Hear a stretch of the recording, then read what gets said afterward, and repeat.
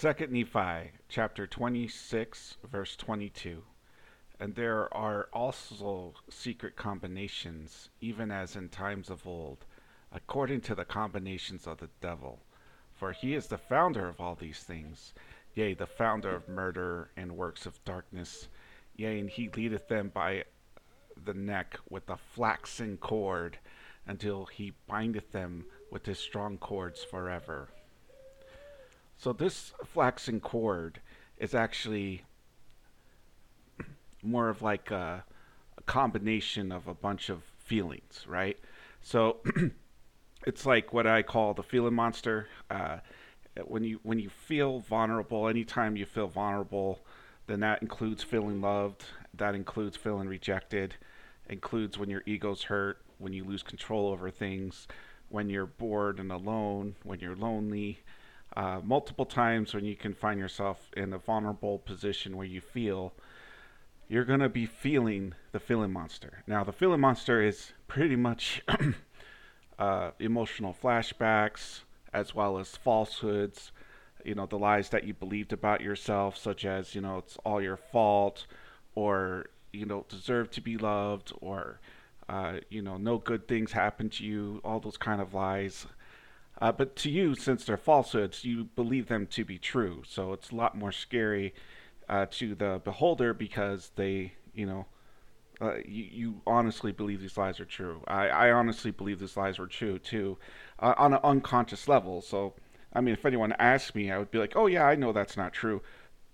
But my unconscious mind, my submind, or what they would call inner child, believed otherwise. Okay?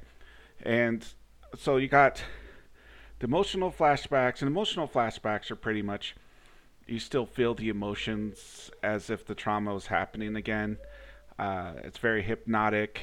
It feels, and you feel like you time travel as well back to that moment, and it's really scary and painful. It sucks. So you got those again emotional flashbacks. You got the falsehoods, the lies you believe about yourself that you believe are true, and then on top of that, you got guilt and shame.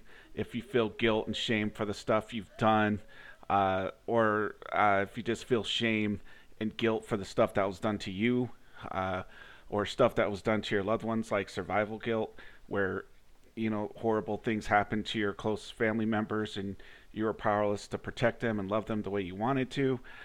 So lots of lots of different stuff like that are what the devil would help use as his flaxen cord. And not to mention the fact that you're already addicted to this stuff, to cope with the pain of all this feeling monster in the first place. You're like, well, I needed to use opioids, or I needed to, use porn. I needed to use, sex and masturbation and stuff like that. I needed to use those things to cope with not feeling loved, because I couldn't feel loved, because I couldn't feel the feeling monster and die, or even a worst case scenario, if you feel this feeling monster for 1 second, your submind, your survival brain, honestly believes that you will either die or be in a fate worse than death. Most of the time, it's a fate worse than death because you honestly believe you're going to be in this pit of despair and horrible emotional flashbacks and horrible lies that you're going to be stuck there forever, right? Uh, and this is all coming together with that flaxen cord, right? It's line upon line. It's layered and layered. So it's like, it's hard, man. You got that flaxen cord, the feeling monster, the flashbacks, the falsehoods, uh, all of that hit into you like a ton of bricks anytime you feel anything. Like, no wonder why when, I would go to church and I would want to leave. Because I would go to church, I would start feeling the spirit, and then I would start feeling bad. And then I just wanted to go home. Because I wanted to go home because I started feeling that feeling monster and all that stuff that just hit me. I didn't know how to process it. It was so much. It's overwhelming. Right? The reason why I would chase toxic relationships where I would want to find the woman who wouldn't love me back on purpose because I didn't want to feel loved. So the girls that I knew I could have a chance with, I wasn't interested because I didn't want to deal with feelings. And again, this is unconsciously, so I didn't really know it at the time. Because everyone's like, well, why can't you just pick this person? This person's a good man, or they're good looking, or this woman's good, this woman's really pretty, she's really sweet, what's wrong with her? And And then in my submind is saying, it's because she's pretty, it's because she's sweet, it's because she'll treat me right. I can't be dealing with those feelings. I can't be dealing with that feeling monster. I gotta find someone who won't love me, but still give me the hope of being loved one day, right? And so you get in these toxic, and I got in this toxic relationship where I'm chasing these women who won't love me back, who just keep taking, and keep leading me on. Basically, what I call the man eater type women. But I like those kind of women. I didn't want. I wanted to just keep. It's fawning actually when it comes to survival from this feeling monster and just from life in general. There's what they call the four F's. There's fight, and there's flight, and there's fawn, and there's freeze. Now, many people don't understand what fawn means. Well, fawn is when, when they're like, please don't hurt me, I have a family, and they show the wall at all the pictures of their family, like they're trying to, like, say, have mercy, or they would just start sucking up, saying, oh, you're the best, that's right, whatever you say, I will do what you say, just don't get mad at me, or you just, or you constantly just shower them with love and compliments no matter how bad they treat you. That's type of a fawn, right?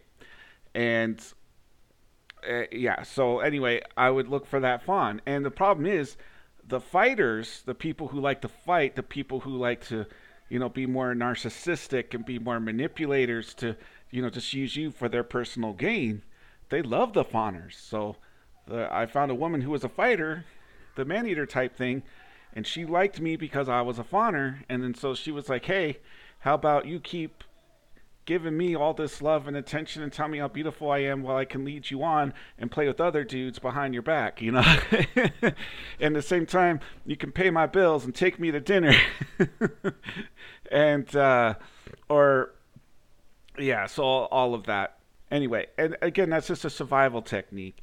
But that's also why, like, every time I try to get close to God or I sober up for a month or 2 or 3 months, like, I would start feeling love in the spirit again. And I didn't, but the feeling monster would surface. And I would be like, feeling monster, too much painful feelings. And I would, find an excuse to use again, like, see, I had to use, therefore you can't love me anymore, Father, and I don't have to deal with these horrible feelings anymore. So that's why it's always like, also too, like, you'll find people in recovery and they're like, I don't understand, I'm reading, I'm praying, I'm sobering up, why am I still feeling so horrible? Well, you're feeling so horrible because of feeling monster, man. You're feeling at this point, and God wants you to heal, and part of healing is having to learn how to feel and deal and heal when this stuff hits you. But again, that's what makes this all so hard. Like, you grew up with this trauma, so you had childhood trauma, most of us, and so you learned a way to survive at a young age. You learned that you really can't trust anybody, and that you're constantly in this state of survival mode, and it's like so exhausting just to survive every day because you're constantly never trusting people. You're constantly always thinking, you're being cynical and negative about everything because you're trying to keep your guard up to make sure you're never stabbed in the back again or blindsided, or that you're vulnerable like you were like a child again, so you're just like, just constantly like, and again, it's an unconscious thing where you're just like constantly in this never safe state with your brain. And it's so exhausting. So you got that you have to deal with.